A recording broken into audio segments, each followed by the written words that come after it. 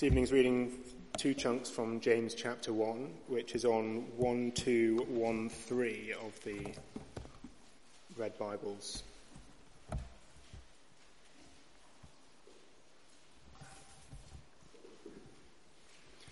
So that's page 1213.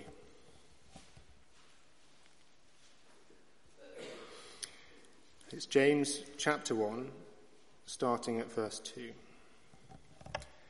Consider it pure joy, my brothers and sisters, whenever you face trials of many kinds, because you know that the testing of your faith produces perseverance. Let perseverance finish its work, so that you may be mature and complete, not lacking in anything. If any of you lacks wisdom, you should ask God, who gives generously to all without finding fault, and it will be given to you.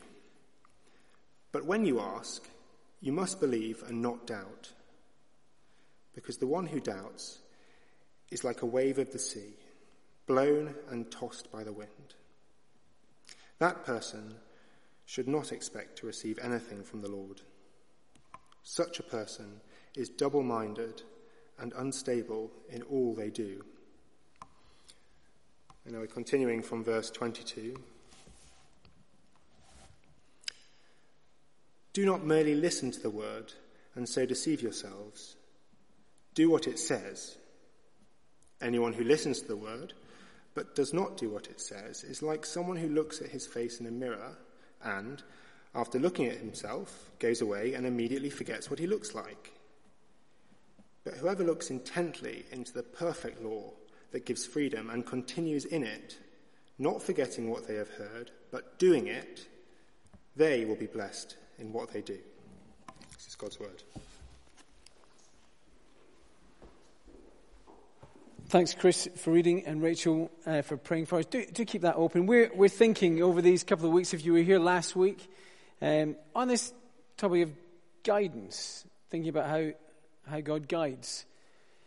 And next week, there'll be a time, if we want it, for kind of questions and answers. We'll see how that works, if we want it. So there's a question box at the back if you want to scribble anything down. I mean, you can ask questions at any time, but we'll have a bit of time next week for that, just so you know. If you're under 40, as many of you are, I think you're probably unaware of the wealth of comfortable, easy listening pleasure that's on Radio 4. I imagine you're not availing yourself of all the wonderful, wonderful things on Radio 4. Desert Island Discs means nothing to you. There we go. There's a Desert Island.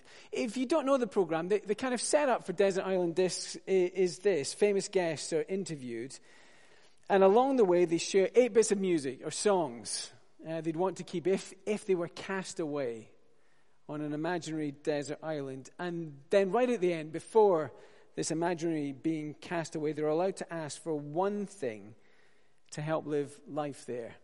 It's interesting what people ask for. Some of the people on the show. Dawn French, the comedian, said she'd want her child's teddy bear. That would make life bearable. Michael Caine, the actor, said a double bed and a pillow, 50% goose down, 50% feather. Simon Cowell of the X Factor said, a mirror. Just about make life bearable. What about you? What would you want? Just take a moment. Person sitting beside you. If you were cast away on a desert island, one thing you could take, or one thing you could ask for to make life bearable. Take a moment just to chat with somebody sitting beside you. What would you want? What would you want to take?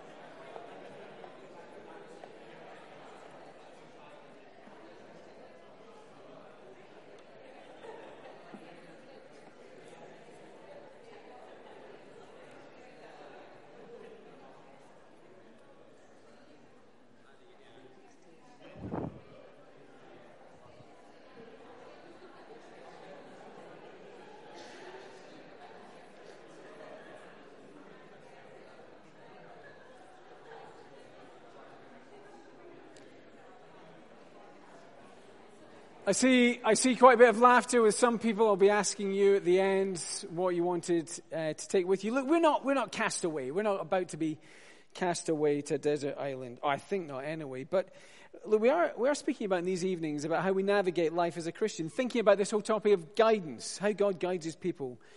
And sometimes it can feel a little bit like this. Look, I can only apologize, look, for my pictures. I've got the design capabilities of a small child. I spent ages doing that. It's awesome. Thank you very much. But you know this idea of, here's me, I'm trying to get somewhere in life, and I'm trying to make decisions, and I'm a Christian, and I'm asking God, but at best, it sometimes feels like he's reluctant to give me any kind of detailed answers. But if you were here last week, we saw that as we began to look at the Bible a bit more about it and ask this question about guidance, you read the Bible and the picture it paints is actually, it's more like this. It's saying the God we meet in the Bible is the sovereign covenant shepherd who in Jesus has saved the people for himself and is always guiding them towards the goal he has in mind, his glorious purposes in Christ. In every detail of life, he is guiding his sovereign plan, what he's ordained should happen. He's always guiding. Some might call it God's will of decree. He will accomplish it all, even in unseen ways, by what some might call his invisible hand of providence. Is that the next slide just going to come up? God's providence. On the top line, he's always guiding in unseen ways, in every detail, good things, bad things, sunshine, rain, getting the job, not getting the job, always guiding through all of those things. We can't predict that or understand it, but the Bible speaks to us in that way of God's guiding hand of providence. Yet at the same time, God speaks to us in his word, God's will of desire, what we might call God's revealed commands in the Bible, his revealed word, God's providence. It just says to us, look, God's will can't be thwarted. Here's the thing, as you read the Bible, not even his people's sin can thwart his plans in the end. That's reassuring, isn't it? If you're a Christian and you're thinking about God guiding you to the end he's getting you, not even the ways you mess up will thwart his plans. He will get you there. God's providence says his plans can never be thwarted. He's guiding towards that. And his revealed word, though, says God's commands mustn't be disregarded. So the first reassures us God's in control. And the second motivates us, obey God, do what he says. Now there's mystery there as we think about God's guidance, how those two things relate. But the Bible says, look, they work together. And one of the places we saw it last week was in this verse from Deuteronomy 29, where Moses, speaking to God's people, said this: the secret things belong to the Lord our God, but the things revealed belong to us and to our children forever, that we may follow all the words of this law. That God doesn't tell us everything. He doesn't tell us all the details of his plans. He is working. He doesn't need to. He's sovereign. But he does tell us some things. He gives us his word, and we're to respond to it and obey it. And when you think about this, a God who operates like this, who is so in control of everything, who knows the end from the beginning, and with great power plans every detail and does it, and in covenant love through Christ commits to guiding his people. Before you do anything else, before you think about guidance as something I've got to get from God, you need to stand back and think, a God like this, he's beyond me. And we need to bow and worship. We're not in charge, and that's a good thing. God is sovereignly guiding and caring for his people. And this guiding God, we find the same ideas here in James. I don't know if you spotted them as Chris was reading that for us. In verse 2 of this reading from James, he says this as he begins to talk to these Christians who are going through all sorts of ups and downs. Consider it pure joy, brothers and sisters, whenever you face trials of many kind, because you know the testing of your faith produces perseverance. And he goes on, explaining things that will work out from even these trials. God's providence, always guiding, even through the ups and downs, hard things that happen. But then down in verse 22, that's why we jump to that second bit, where he says, do not merely listen to the word and so deceive yourselves. Do what it says. You can't predict trials. You don't know when they're going to come, ups and downs, but God is guiding. But God has spoken his word that we're to respond to. So in terms of guidance, trust his providence. But also heed his revealed word. But I think that still leaves a question. Because there's not, as you read the Bible, there's not specific commands in the Bible about the job I'm to do. And there is no word in the Bible as I opened it saying to me I was to marry Julia when we got married. There's no direction about gap years, is there? There isn't a chapter in the Bible about gap years. That'd be handy these days, isn't it? What gap year should you do? Where should you go? Which part of the world should you visit? Should it be 6 months of the whole year? And that brings us to what we're thinking about tonight, that the people God guides. What kind of people are we to be like? And a little bit like the setup on that Radio 4 program, that classic program you're all going to go and listen to now, Desert Island Discs. There's something we can ask for. And actually, as we look at this part of the Bible tonight, you see there's something God wants us to ask him. And then there's something God wants to ask us as we think about this topic of guidance. And here's the first thing. Look, the people God guides ask him for wisdom. In between these two big ideas about this glorious guiding God, his invisible providence, his invisible hand of providence, and his words in the Bible, with those in mind, how does he normally direct us in the detail of life? Well, we'll think about some other things. We can ask questions about that, but how does he normally direct us in the details of life? Well, that's verse 5. It's reading that Chris read for us. If any of you lacks wisdom, you should ask God. And look, if this diagram is helpful at all, our passage is kind of saying to us, look, God's providence is always guiding you. His providential hand is always guiding, and his spoken word are directing you towards the same end as you respond to his word that is going to push you in the same direction.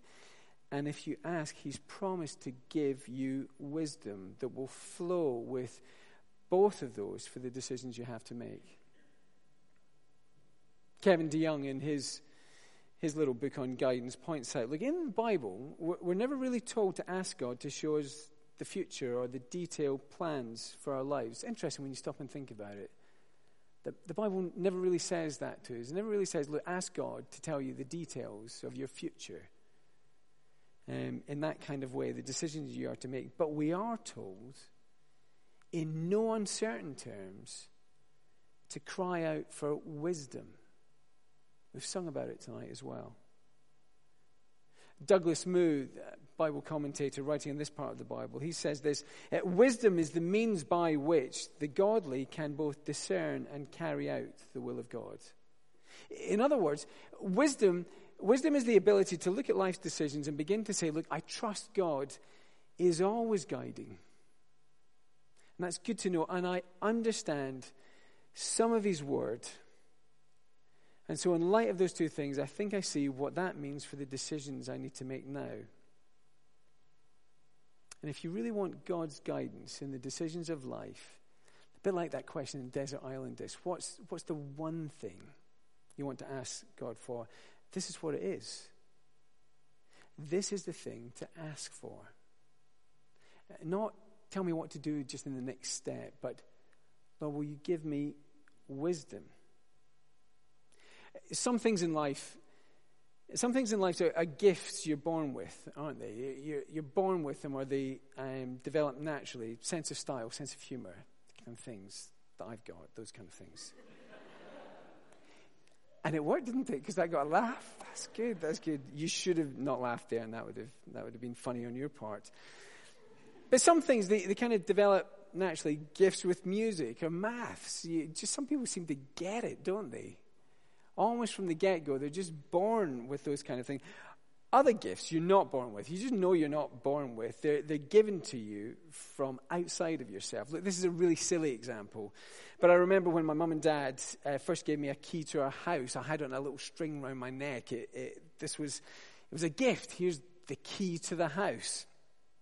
It felt like a big deal. I mean, they used to let me into the house. Don't get me wrong. They used to let me into the house before that. I had to ring the bell, but this gift meant I could begin to come and go for myself. It's a wonderful thing. I've got the key. I open the door. I can walk in. I can go back out and come in again. It was a gift that literally opened doors for me.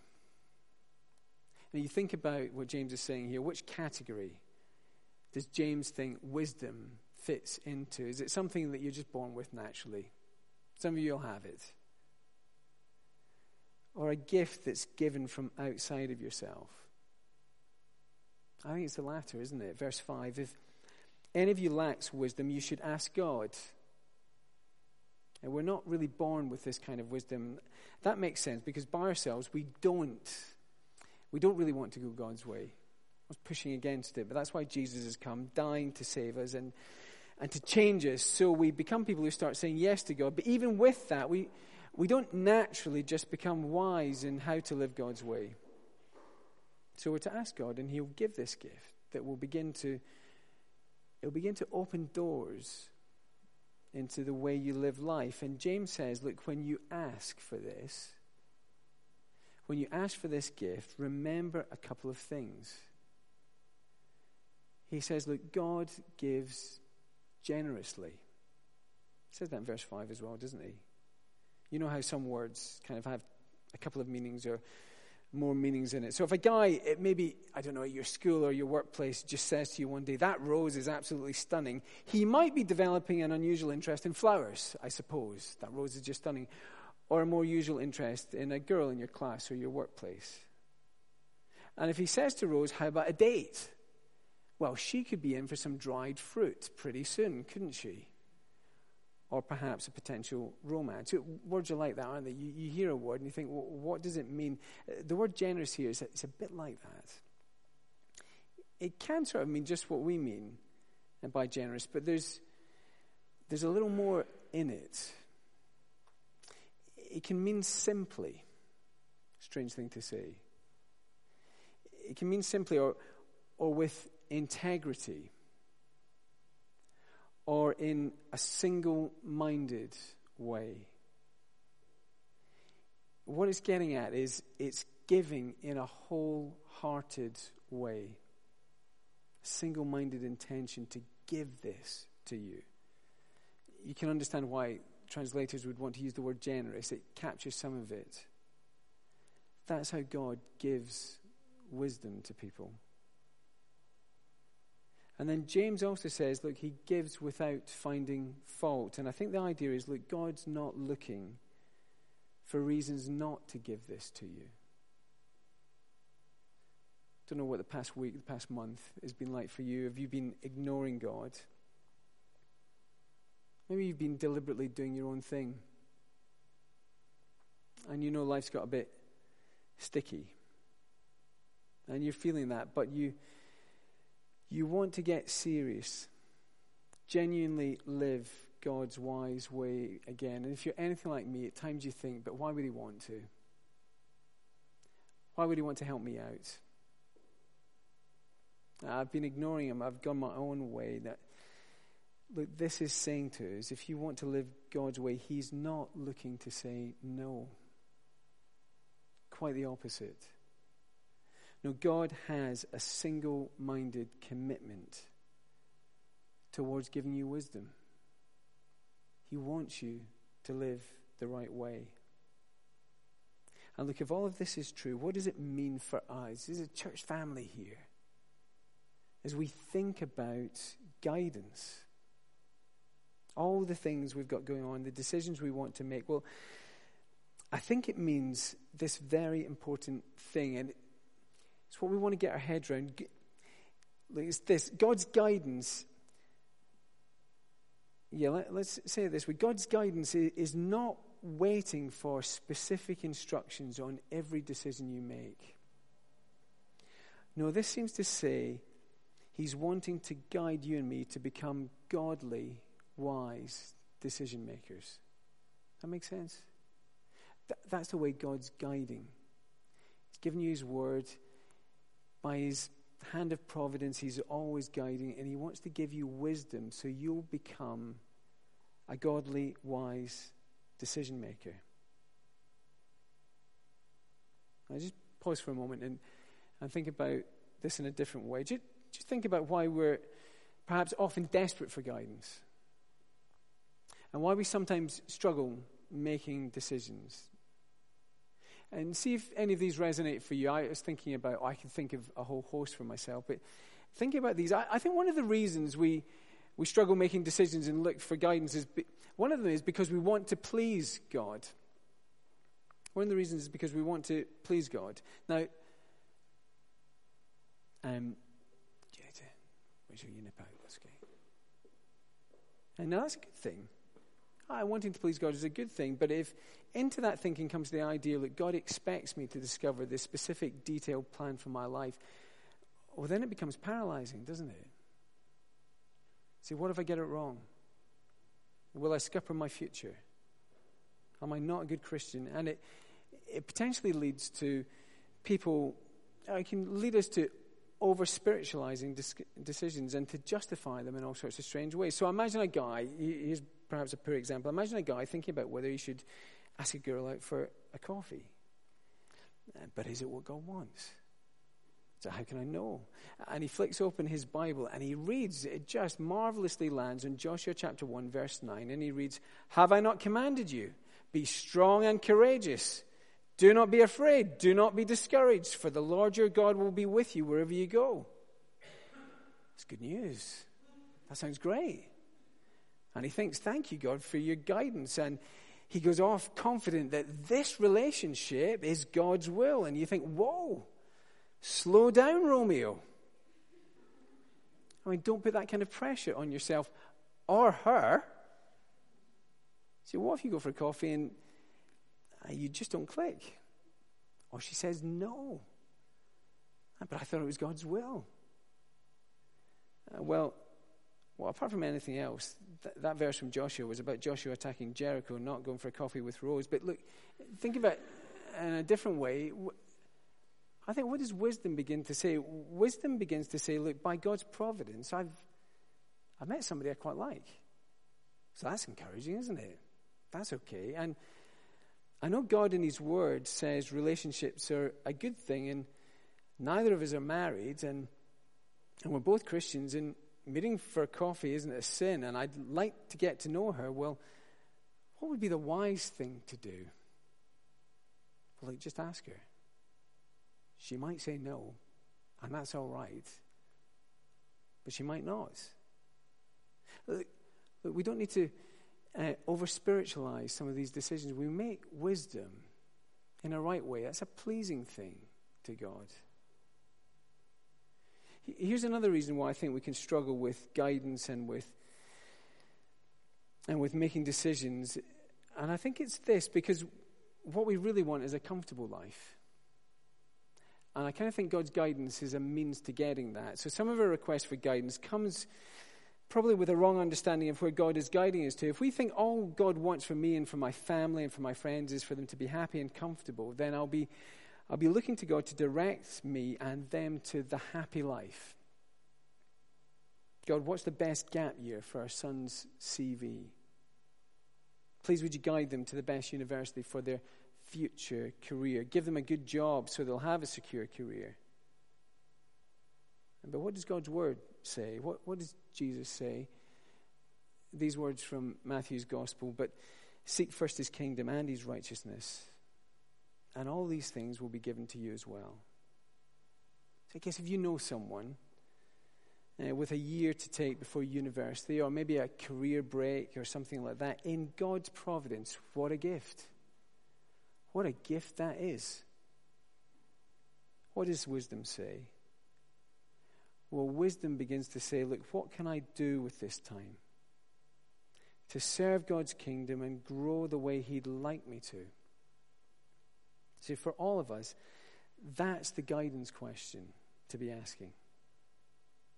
We talked last week, didn't we, a bit about the Chesterton church plant team going. Some people have been guided that way. They've made wise decisions that way to go and be part of that new church initiative. And then maybe you are staying at Christchurch. Are you praying? God, would you guide me how to serve here? Well, that's one reason.